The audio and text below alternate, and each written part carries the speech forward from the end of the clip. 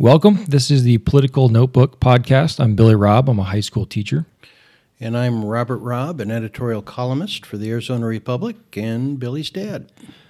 This week we're talking about elections. There's been a special House of Representatives election this week in Arizona. And we're also going to talk about the electoral landscape heading into 2018 and beyond. A major question being whether there will be a shift in power back to the Democrats in 2018.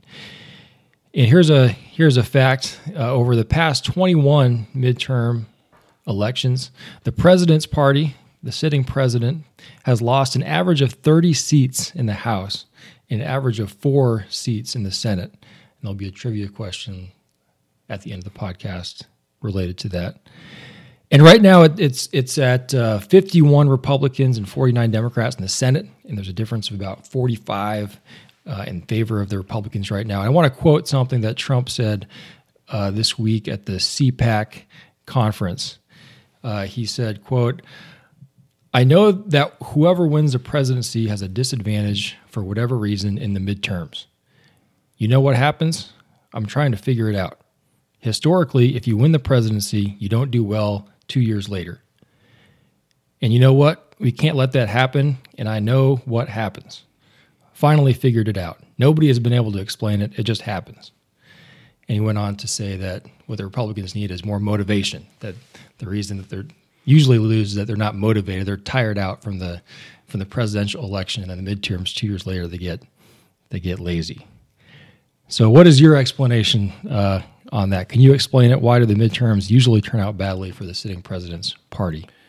I think it's principally because when a party wins the presidency, that tends to sweep in some congressional seats and U.S. Senate seats that might otherwise have been lost. So I think what happens is that when the year the president is elected, the numbers for his party are swollen, and you have sort of returned to normalcy then in the midterm. I don't think it's buyer's remorse or anything like that. But I also think it may be old news, not that I discount the fact that Democrats have the upper hand going into this election, but it has seemed to me that we've had a series of elections in which particularly independents sided strongly for one party or the other. In 2006 and 2008, independents broke dramatically for Democrats, based in 2006 on dissatisfaction with the progress of the Iraq War, and in 2008, just general fatigue with George W. Bush and Republican control of government. Then in 2010, independents went decisively for Republicans. And I attribute that to sort of sticker shock over the Obama agenda. You had a nearly $1 trillion stimulus package. You had Obamacare. You had bank bailouts, and that was the birth of the Tea Party, and so I have seen it more driven by issues than the normal swing, and by the independents moving decisively one way or the other, as opposed to just going back and forth between the parties and one party's partisans being motivated and the other ones being dispirited. So you kind of see it as when the Republican is elected in a presidential year, the people that vote for that Republican or Democrat normally will mark the D or the R with the other candidates in Congress that year. So there's probably a natural shift back, but you see like maybe some more specific factors in other elections that have caused that too. Lately, given the rise in the importance of the independent vote, I am seeing more often the independents moving decisively towards one party or the other more than the natural ebb and flow. And a lot of voters, independent voters, right, that voted for Obama also voted for Trump Yes. in 2016, which is pretty interesting. So do you see the blue wave coming in general? There are signs that there is a blue wave coming, in the country in general. We're going to talk about the Arizona races in just a minute. Certainly, I believe that so far there has been a blue wave. Democratic turnout in special elections has been elevated beyond what it usually has been. Trump has been very much a unifier and a motivator for Democratic voters. Mm-hmm. I anticipate that will remain true. However, the uptick in the economy and the reality of the tax cut appears to be changing the dynamic. So there's a tension there. But I would anticipate larger than usual Democratic turnout around the country and in Arizona than you usually see in an off-presidential election. Right. Some signs I'm seeing, too, like a lot of hearing reports of a lot more women signing up to run for office. And I just saw some numbers today, some Pew Research that said millennials, young people, are fired up more and have a much lower favorability opinion of Trump than other demographics. We'll see if they come out to vote. Maybe this youth movement will inspire more people to come out to vote. There's no question that there's a generational divide with respect to Trump and that he has a serious problem among young adults. I will say I've heard for 30 years about the youth vote coming out, and even it did elevate slightly in Obama's first election, but then instantly retreated to historically low levels. Yeah, I'm interested to see if it'll be different this year because of the Trump factor and because of the rise in the activism around gun control. We'll see if that plays out. Well, one of those House seats that's up has been wild here in Arizona, and we've just had a special primary election for the U.S. House of Representatives in West Phoenix. It's an older district. It's a very conservative-leaning district. And it's just been a wild situation. There's been scandals all over the place. Trent Franks, who was the representative there, resigned a few months ago after a scandal in which he was propositioning his female staff members to be surrogate mothers for his baby. Inappropriate conversations and investigation was looming, so he decided to step down immediately. So he steps down, and we have the special election. The primary just finished this week, and two other Republicans that were competing for a spot. The top two, Steve Montenegro, was caught with flirtatious texting with one of his staffers, which their entire conversations got released to the media. And Debbie Lesko, who ended up winning the primary, was under question for giving $50,000 of her campaign money to a super PAC that supported her.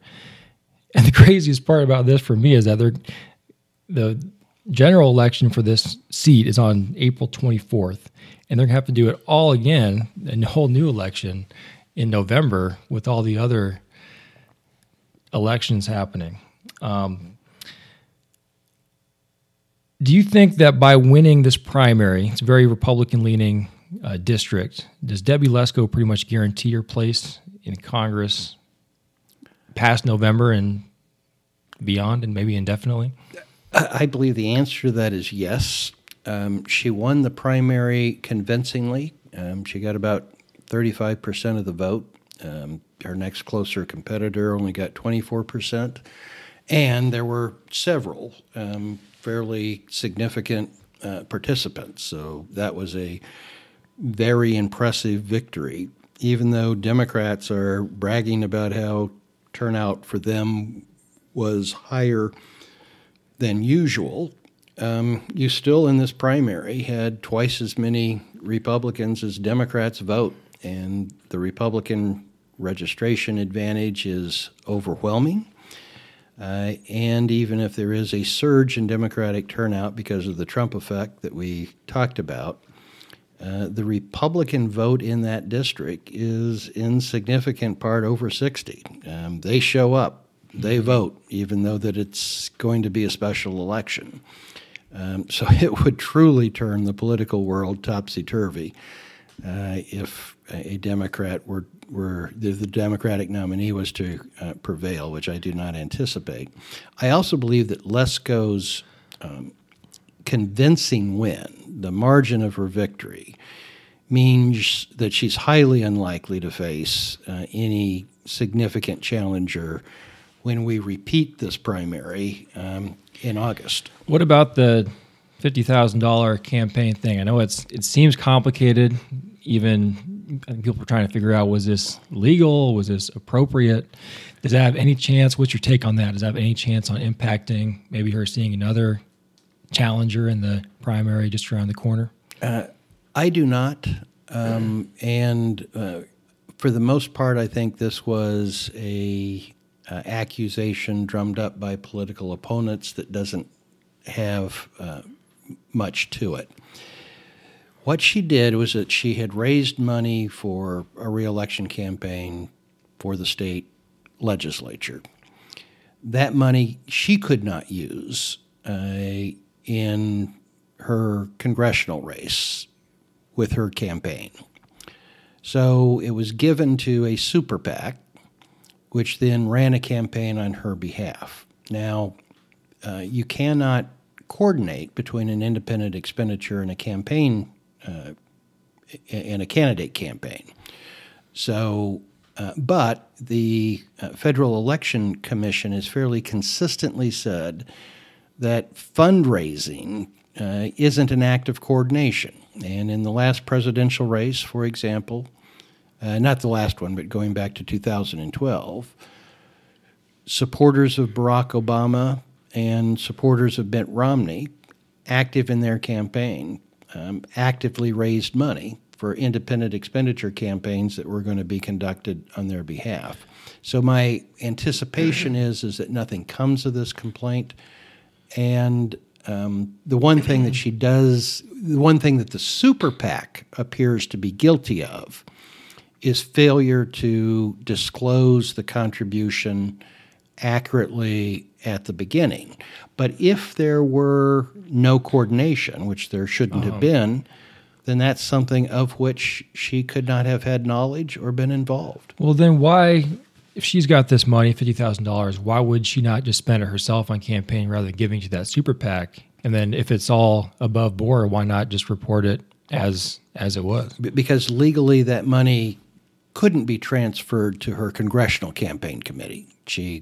The federal election law prevents that. So it was just there. And paradoxically, it could be given to a super PAC, an independent expenditure campaign. But she couldn't have spent it on her own. She couldn't have spent it directly. So this is just a peculiarity. Where did it come from?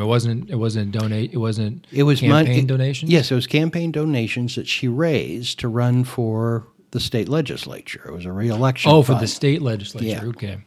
So these are two peculiarities of federal law, that it could be given to an independent expenditure campaign, which spent it on her behalf, transferring to, but it could not be run a new campaign. Yeah, it could not be given to her, and that fundraising isn't considered coordination. Gotcha. Well, that clears that up. Do you think so? The Democrat nominee, Ms. Harel Tipernini, a doctor that won her primary contest. Do you think she'll make an issue of that? What is her pitch, do you think, likely to be? Well, the Democratic National Committee issued a press release that in essence said that Lesko was as bad as Trent Franks because she would support Paul Ryan's agenda. So that's kind of typical ad hominem politics. the question is, will the Democrats invest any money in this race? If they do, then I'm sure that they will try to make an issue of the laundering of this money. But they face a problem. Greg Stanton, who the Democrats hope will hold Kyrsten Sinema's seat in Central Phoenix, has a large pot of money that he's raised as mayor that one way or another he plans to put to work on his behalf. So it may be that they invest money in criticizing a tactic that their own candidate may end up using in a different congressional district. But consistency is never a concern of political parties and political consultants. So if money can be raised on her behalf, and my guess is it would be in the form of an independent expenditure campaign rather than something that she controls, I don't doubt that one of the items on the attack Lesko list will be the alleged scandal of laundering this money. And the other seat that will be fought over is Martha McSally's seat in Tucson that she's leaving. And this is one thing that's maybe a little quirk, is that if you're in the state, if you're a state senator or state representative, if you announce for a new position that you're running for, you have to leave immediately, right? Until the last year in office. Until the last year in office. Yes. But McSally, who's announced that she's running for the Senate, is still serving in the U.S. House of Representatives in Tucson. Right now in Arizona, because of the open Trent Frank seat, we've got 4 Democrats and 4 Republicans represented. Real quick about the Senate race, though, do you think there's a lot of shifts happening? Trump's changing gears in terms of his party line a little bit on gun control and also perhaps on immigration. How do you see that affecting the Senate race between Sinema, a very strong Senate Democratic candidate with a lot of money, and then McSally is still competing, even though she's got a lot more money than Kelly Ward? Trump's shifting policies could affect the Republican primary for U.S. Senate. Kelly Ward was positioning herself to run as the authentic Trump supporter and depicting McSally as a pretender who failed to even say whether she voted for Trump in the 2016 election. However, Ward has also come out and harshly criticized Trump's immigration plan as paradoxically too generous to the Dreamers. McSally has applauded that plan and has developed her own plan, which is very, very similar. I think you might see a comparable issue arise with respect to gun control. If Trump continues down the line of being in favor of gun control, which the National Rifle Association has traditionally opposed, such as increasing the age at which you can buy an assault rifle, my guess is Ward would be critical of that, and who knows where McSally would land. So Trump is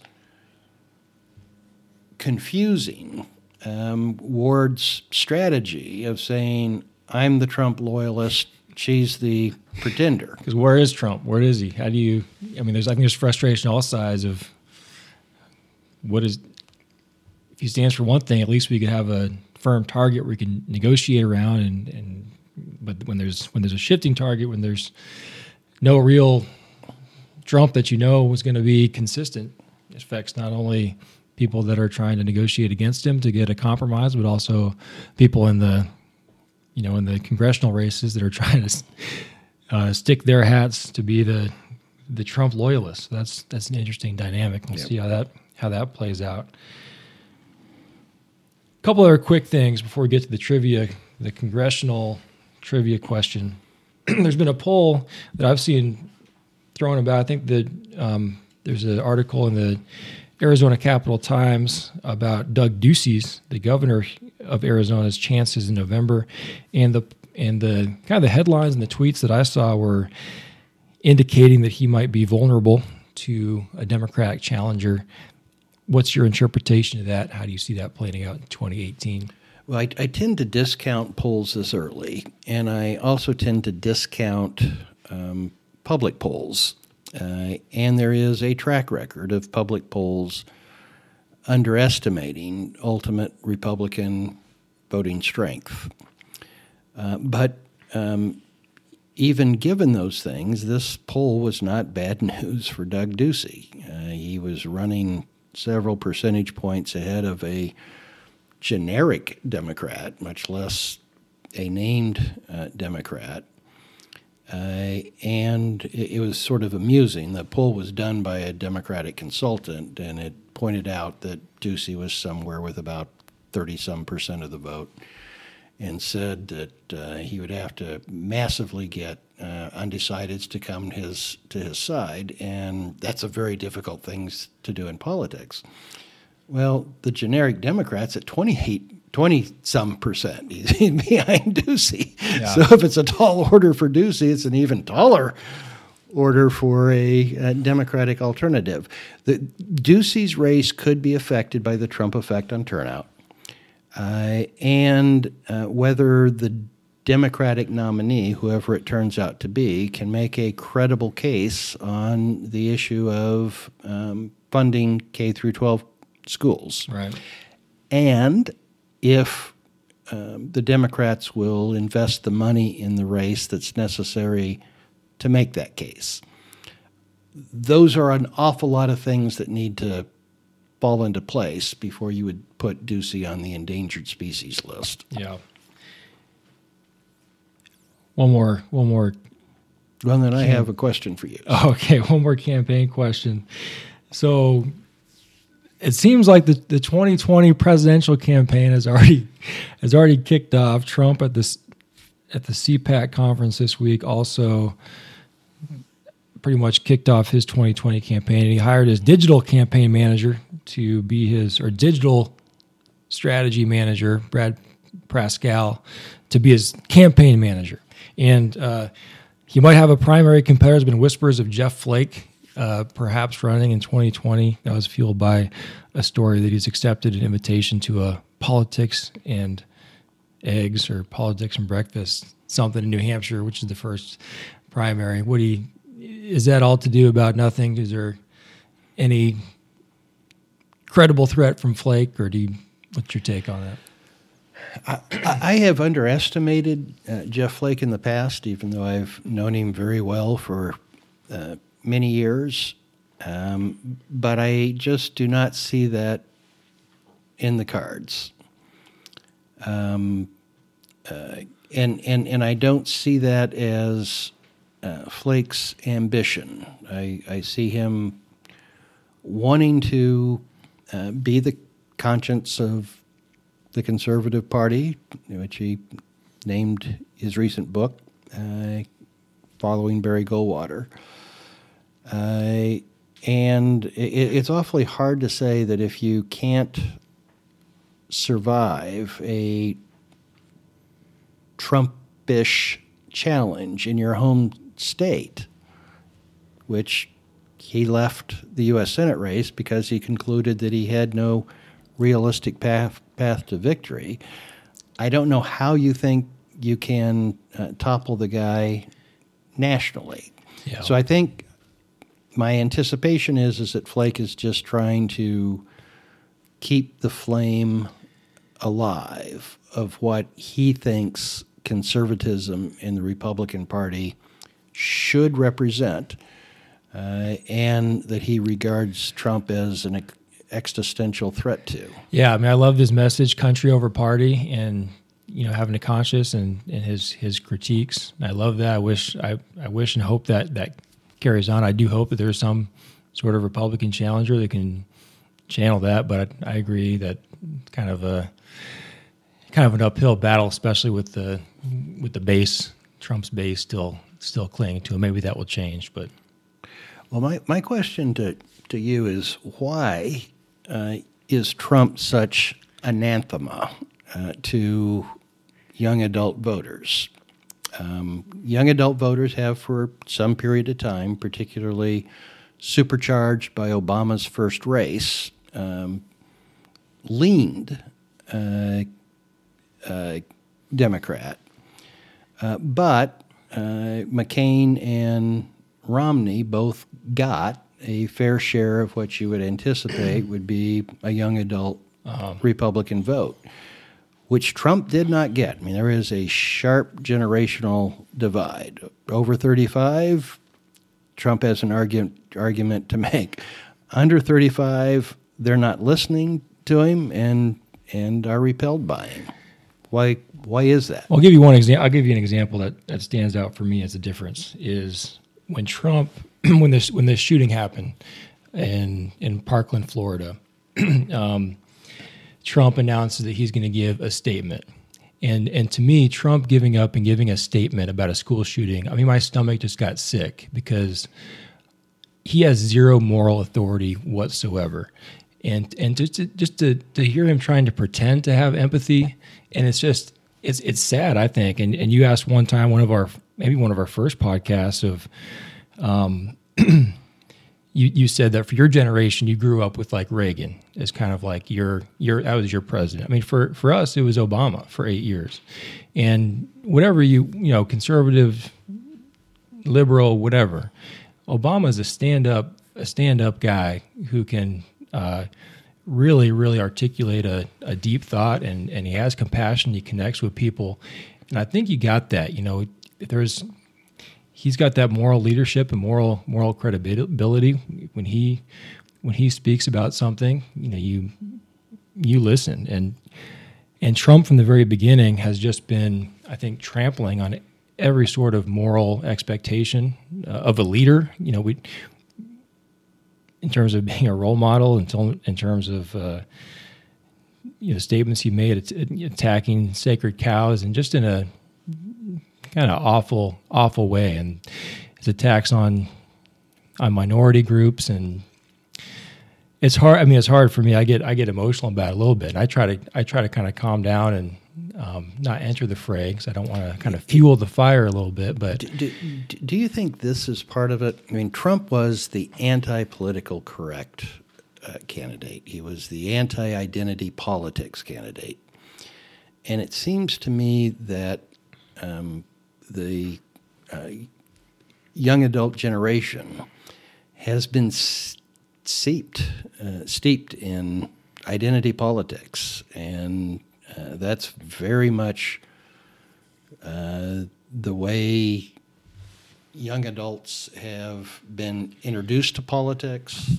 taught about politics, and are treated. So it just seems like like identity politics is more deeply embedded in that younger generation, and Trump was the anti-identity politics candidate. It could be, but he's not authentic. He's not a voice. I think if a guy came, or a guy or girl, a woman came and was cutting through all that political correctness in an authentic, real voice. Like a Barry Goldwater, whatever. But Trump, I think young people just see through the fraud that he is. How does he make his money? What is his tax returns? He lies every time he opens his mouth. He won't even testify with Mueller because he knows that he will incriminate himself by lying. I mean, I think young people just see through all of that and just see through the total phony that he is. Yes, maybe there's. I think we've just had an illustration of the generational divide with respect to Donald Trump. But to your question, I think that's not all that there is. I think if someone was coming through saying real talk, that was cutting through that identity politics stuff, that it would connect to people. And in the conversation with my students, they don't buy into that. With drinking the Kool-Aid with identity politics, but there's just so much else going on with the moral moral corruption that he represents, and even the fact that he's in the office. Like, to me, it's hard to stomach, and it's also hard to stomach how so many people in positions of power seem to just go along with it, and because they want to get something out of it. So I think a lot of people personally know about Trump and have personal feelings that he has no business being in the Oval Office, but because they want to get a policy passed or they want to get something done, they'll say something different to the media or to their. And he won the office. He is the president. Mm-hmm. If there's certain things that you want done, you have to go through him. Yep. Well, deep breath here to get to the trivia questions. So I started out saying there's over the past 21 midterm elections, the president's party has lost an average of 30 seats in the House, an average of 4 seats in the Senate. In only 2 of those, in the last 21 midterms, has the president's party gained seats in both houses. Can you name the last 2 times where a president has gained in the midterms in both the House and the Senate? Well, I believe 2002, George W. Bush's first victory was one of them. Yep, that's correct.